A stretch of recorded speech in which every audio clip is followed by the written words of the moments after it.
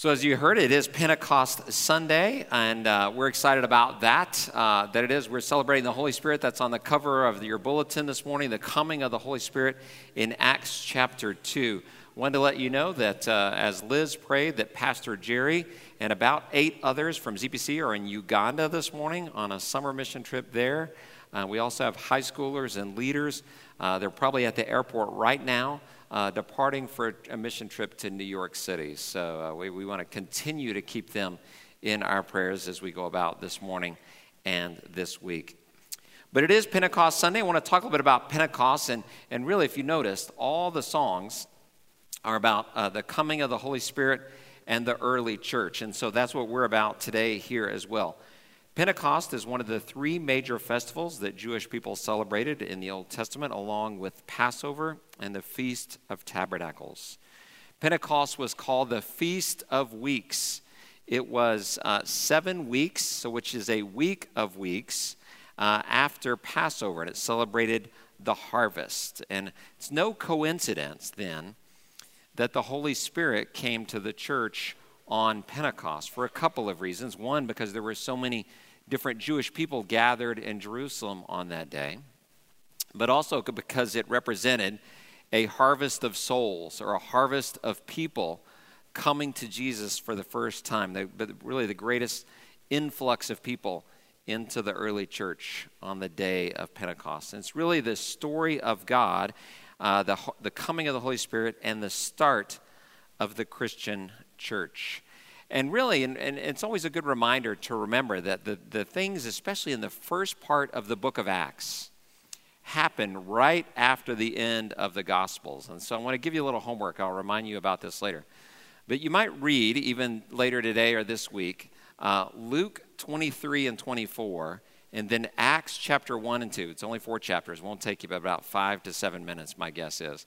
But Luke 23 and 24, the story of Easter. Luke is also the writer of Acts, and so it begins, Acts 1 begins right where Luke ends, and so it picks up there. So we're picking up, though, today at Acts chapter 2, on the day of Pentecost, 50 days after Passover, 7 weeks after Easter. So let's read God's word. When the day of Pentecost had come, they were all together in one place, and suddenly from heaven there came a sound like the rush of a violent wind, and it filled the entire house where they were sitting. Divided tongues as of fire appeared among them, and a tongue rested on each of them. All of them were filled with the Holy Spirit and began to speak in other languages as the Spirit gave them ability. Now there were devout Jews from every nation under heaven living in Jerusalem. And at this sound the crowd gathered and was bewildered, because each one heard them speaking in the native language of each. Amazed and astonished, they asked, "Are not all these who are speaking Galileans? And how is it that we hear each of us in our own native language? Parthians, Medes, Elamites, and residents of Mesopotamia, Judea, Cappadocia, Pontus, and Asia, Phrygia and Pamphylia, Egypt, and the parts of Libya belonging to Cyrene, and visitors from Rome, both Jews and proselytes, Cretans and Arabs. In our own languages, we hear them speaking about God's deeds of power." All were amazed and perplexed, saying to one another, "What does this mean?" But others sneered and said, "They are filled with new wine." But Peter, standing with the 11, raised his voice and addressed them. "Men of Judea and all who live in Jerusalem, let this be known to you, and listen to what I say. Indeed, these are not drunk, as you suppose, for it is only 9 o'clock in the morning. No, this is what was spoken through the prophet Joel. In the last days it will be, God declares, that I will pour out my Spirit upon all flesh, and your sons and your daughters shall prophesy. And your young men shall see visions, and your old men shall dream dreams. Even upon my slaves, both men and women, in those days I will pour out my Spirit, and they shall prophesy. And I will show portents in the heaven above and signs on the earth below, blood and fire and smoky mist.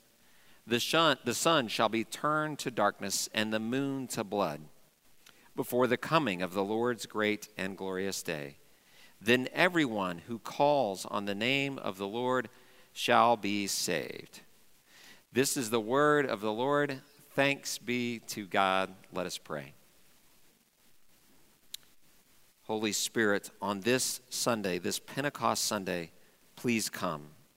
Fill us here and open our eyes and our minds to understand your word and what you want us to do and to be.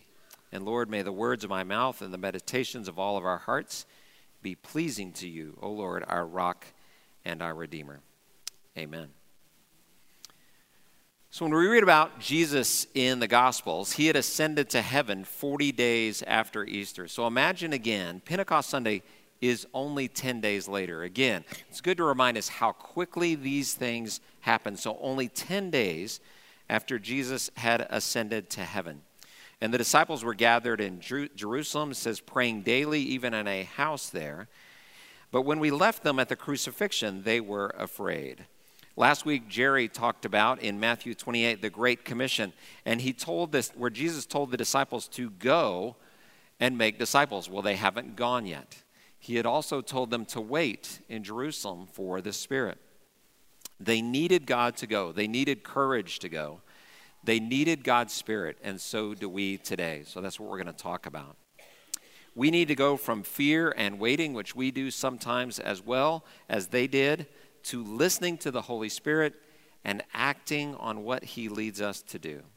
So let's unpack Acts chapter 2 a little bit to look at what the Holy Spirit was doing. So they're gathered in a house, they're praying, and then suddenly a rushing wind blows through. It says even a violent rushing wind, which the Holy Spirit is often described like a wind that blows where it wants. And it landed on the disciples' heads, it says, as tongues of fire. Now it says there were people living here, there were people gathered here for Pentecost, for the celebration in Jerusalem. And they heard the disciples speaking in their own languages. So it was a miracle. But it was a wild scene, and so for many of them, they're confused. They're wondering what's going on. It doesn't make sense, or maybe they're hearing someone talk, but it's in their own language. They don't think this person speaks their language. It's a confusing scene. So Peter stands up, filled with the Holy Spirit, in front of a crowd, maybe even at the steps to the temple. And there are a lot of people there. We see at the end of Acts chapter 2, we're not going to read that far, it's a long chapter, that 3,000 people were baptized into Christian faith on that day. So Peter begins his speech. We read a little bit of that. If I were to read all of it, it would take the whole sermon, which you might be glad about. But I would like to also talk about the meaning of the Holy Spirit as well. In the first part of his speech, which Peter spoke, he said that the prophet Joel one day had said that God would pour out his Spirit on all the people. And he said that day is today, and that everyone who calls on the name of the Lord, who calls on Jesus, will be saved. And so this is going to be a very good day. So the Holy Spirit comes, it moves in the disciples, it moves in the people, and many people come to Christ through the Holy Spirit and through Peter's speech, given with the courage of the Holy Spirit that day. So what about the Holy Spirit? Well, God is 3 in 1. God is Trinity, the Father, Son, and Holy Spirit. And the Holy Spirit is often the forgotten one, the mysterious one. We don't preach about, we don't talk that much about. We sang a lot about today, and sometimes we sing about, we don't learn that much or talk that much about the Holy Spirit. So we're going to take some time today to do that. It is one God in 3 persons, but God exists outside of our time and space constraints. And God, when you think about it, is always Spirit. Really, except for the years when Jesus walked on the earth as a man, God is Spirit. Do I fully understand the work of the Holy Spirit and what the Holy Spirit's like? No, I don't. But I am glad to know about the Spirit that God is near to me, God is near to you, and even through Acts 2, which we read here, now God is in us through the Holy Spirit.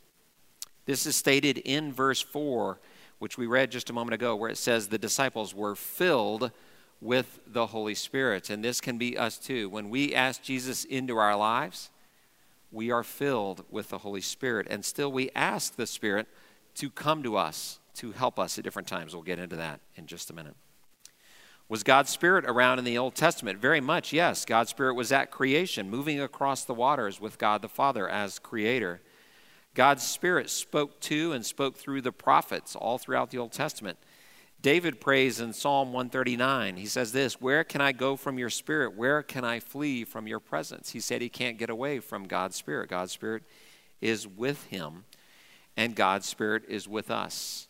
God's Spirit doesn't just exist or land here in the sanctuary on a Sunday morning.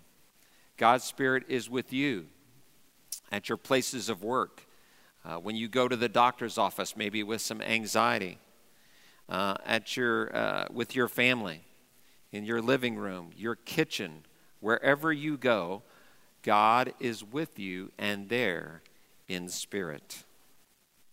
So what does this look like? God's Holy Spirit being with us. And so what I'd like to do for a few minutes is to look at what Jesus tells us about the Holy Spirit. Now, they teach you in the seminary. They said, just focus on one passage and make one point. But I want to do something a little different. It's a little more teaching-oriented today, is to look at what Jesus says. So if we're going to learn about the Holy Spirit and how the Holy Spirit comes in Acts 2 and says we're filled with the Holy Spirit, what does all this mean to us?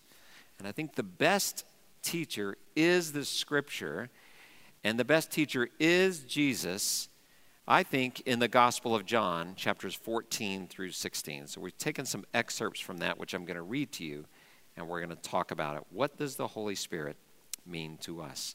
So there are a few notes. They're on the inside cover of your bulletin. They're going to be on the screens here as well. So here's the first one. In John 14, verses 15 through 18, it says the Holy Spirit is comfort and counsel. The Holy Spirit is comfort and counsel. John 14, 15 through 18, I'm going to read it now. It says this, Jesus says, "If you love me, you will keep my commandments, and I will ask the Father, and he will give you another advocate to be with you forever. This is the Spirit of truth, whom the world cannot receive because it neither sees him nor knows him. You know him because he abides with you and will be in you." God's Spirit is in you, abides with you. And the word advocate here is kind of a funny word in the Greek. It's paraclete. And so scholars have translated that word paraclete for spirit in different ways. The most common probably are counselor and comfort. Jesus says he brings us counsel and comfort. The Spirit is counselor, comforter, helper. Comforter makes great sense to me. Sometimes when we are hurting, when we're grieving the loss of a loved one, when we don't even know what to do or to say, we can find ourselves groaning. Recently, I officiated a funeral for a family, and one of the family members shared with me that they found themselves, as they were alone thinking about their lost loved one, that they would groan out loud. And they referred to, there's several passages in the New Testament that talk about when we groan, that the Holy Spirit understands us and can advocate for us and understand our groans. The Holy Spirit is comforter. N.T. Wright says the comforter, as the Spirit, works through others in a tragedy or a loss. He says the tragedy is still a tragedy, but God brings you comfort in it through his Spirit in a mysterious and miraculous way, and through others as they share God's Spirit with you. So God's Spirit, the Holy Spirit, is comforter. The Holy Spirit is advocate or counselor. A counselor is one who gives wise advice, while an advocate can even speak on your behalf. Think about yourselves in a court of law. You need a counselor or an advocate. Imagine God giving you wisdom and helping you even to speak. You may recall a situation where you didn't think you had the words to say, especially maybe in a spiritual conversation, or maybe when you prayed and you felt like you didn't have the words to say. But God gave you the words to say. That's God's Holy Spirit as advocate or counselor. And I think this can be really revolutionary because it frees us up from thinking that we have to have all the answers, because we don't. Because God's Spirit is with us, we don't have to know all the answers. We don't have to have all the answers. We can rely on God's Spirit to speak to us and in us and through us at the right time. So the Paraclete is counselor, comforter, and advocate. Dale Bruner says it can also be translated as true friend.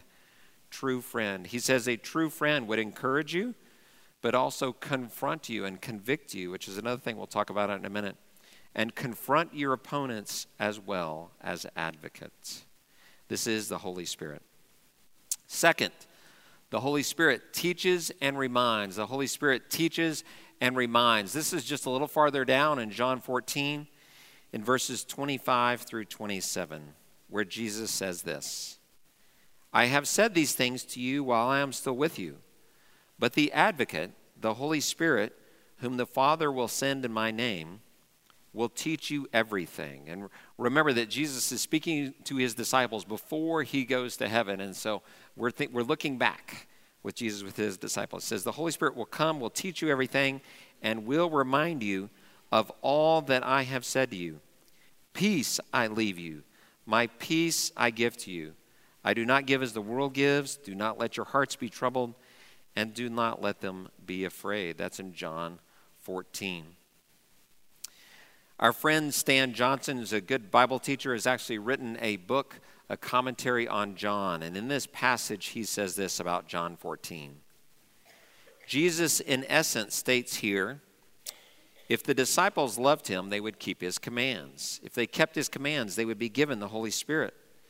If the Holy Spirit was with them, they would experience the oneness of home with Jesus and the Father.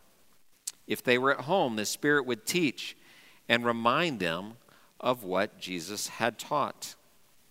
If they were taught and reminded, they would know peace. If they knew peace, they would love Jesus.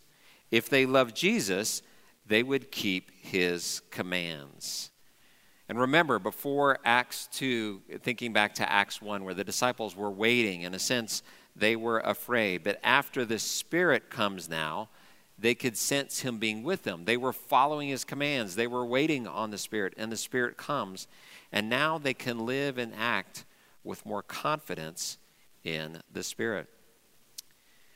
The Spirit, Jesus says, will teach us, remind us of what Jesus said. One scholar says that this means the Spirit, I like this word, will clarify what Jesus teaches us in the Scripture. So when you read the Bible next, and I do this sometime, in fact, if this is a good way to remind you, even maybe touch the pages of your Scripture, or if you're reading it on your phone or on your computer, actually reach it. This may sound weird. Reach out and touch it and say, Holy Spirit, help me to understand, clarify what you are saying to me through this word right now. It's a little prayer that you can pray. So the Holy Spirit teaches and reminds us. Third, the Holy Spirit is truth and testifies. There's truth and testify in John 15, verses 26 and 27. Again, where Jesus says this, as he has this long time where he talks to his disciples in these 3 chapters. When the advocate comes, whom I will send to you from the Father, the Spirit of truth, who comes from the Father, he will testify on my behalf. You are also to testify because you have been with me from the beginning. What does testify mean? Again, kind of that courtroom atmosphere. It means to give evidence or witness. In this case, it says the Spirit will speak for Jesus. Since Jesus is no longer with us in person, the Spirit will speak for Jesus. And for the disciples, it means to testify, to tell about Jesus. It says they've been with him from the beginning. So Peter basically tells Jesus' story in Acts chapter 2 in that speech with the power and the courage of the Holy Spirit. And because of that, many people believe him and turn to God. Now, Jesus does not just say that he speaks truth. He says he is the truth. And that the Spirit, this is said several times in the New Testament. We've read it here in John 14. The Spirit is the Spirit of truth. The Spirit is trustworthy, and we can put our faith in God's Spirit. And then because of that, we also can be his confident witnesses testifying in the world. We can do that through our actions, through the word, the ways that we do things, through the ways that we live. We can testify through our actions and through our words. And then finally, the Holy Spirit guides and convicts and guides. And this is in John 16, just a little further down, John 16, verses 7 through 13, where Jesus again says this: "If I do not go away, the advocate will not come to you, but if I go, I will send him to you," meaning he'll send the Spirit. "And when he comes, he will prove the world wrong about sin and righteousness and judgment. About sin, because they do not believe in me. About righteousness, because I'm going to the Father, and you will see me no longer. About judgment, because the ruler of this world has been condemned. I still have many things to say to you, but you cannot bear them now. When the Spirit of truth comes, he will guide you," there's that word, "he will guide you into all truth. For the Spirit will not speak on his own, but will speak whatever he hears, and he will declare to you the things that are to come." So this passage says the Holy Spirit convicts us, both the disciples then and us now, of a need to change. When we need to change, when we get that nudge inside, or we get that conviction that we might say, man, I need to do something different. I need to change something that's going on in my life. This is the way I need to do something different. That can be the Holy Spirit convicting you. And then the Holy Spirit guides us in our decisions, especially when we ask the Spirit to come and to help us. It says here that the Holy Spirit speaks. How does God speak? I think this is a great question that we often talk about as Christians. God speaks through his Spirit. We read in Acts chapter 2, those first few verses, that God spoke with a violent rushing wind and with tongues of fire. So, I'm a pretty conservative dresser, but in honor of Pentecost Sunday, I wore my red tie and my red socks. I don't know if you guys can see those. So I said, I wore my red socks. Somebody said I was stylish. It's mostly for the Holy Spirit because it's tongues of fire. God can speak big time. That's why our banners are up on each end, the red banners today, because God is Spirit and comes with tongues of fire. But God also, with individuals, speaks quietly. When we read about the prophet Elijah in the Old Testament, it says that God spoke in a still, small voice to Elijah. And how do we hear that voice? It says in Psalm 46, "Be still and know that I am God." And I will tell you, I struggle with this. You might think pastors have it all together. We don't. And even as a regular guy, I struggle with this. Being distracted, sometimes getting too busy. And I know that when I get busy and distracted, I have a hard time seeing if God is saying anything to me. I'll just see my to-do list and the things that are around me, and I can kind of set God aside a little bit in my life. And so I want to encourage you with me this week to be still and to know that God is God, and to believe that God can speak to you still through his Scripture and through the Holy Spirit even today. This wasn't just for the time of the early church. This is for us today as well, that God will guide you through his Spirit. How do we know that God speaks to us? Can we confirm it? Sometimes we may have a sense that God is speaking. We're like, I'm not sure. Is that God, or is that just my own thoughts? Is that something else? I'd say here's two questions that you can ask. Is this God speaking to me through his Spirit? Maybe in that still small voice. Number one, does it align with Scripture? Is what you're hearing, does it align with Scripture? Think about what you know about the Bible. Here's the things that God says in the Bible. What I'm hearing from the Spirit, does it align with Scripture? And then number two, do other Christians confirm it? So I think a good thing to ask, I think I'm hearing this, God sensing this in my own spirit. And you can ask someone that you trust, a trusted Christian friend or one of us, and say, here's what I think I heard. Do you think this makes sense to you? Or do you think I'm on track with this? Help me process this. And those are good things today. We know that God also speaks through his word. That's why as good Reformed Presbyterians, we read the Scripture and we preach the Scripture every single Sunday. So this morning, I was looking for a little more courage from the Holy Spirit. I got out my phone at the breakfast table in my kitchen this morning, and I opened up an app on my phone, the YouVersion Bible app, and I touched the verse of the day, and here's the verse that came up.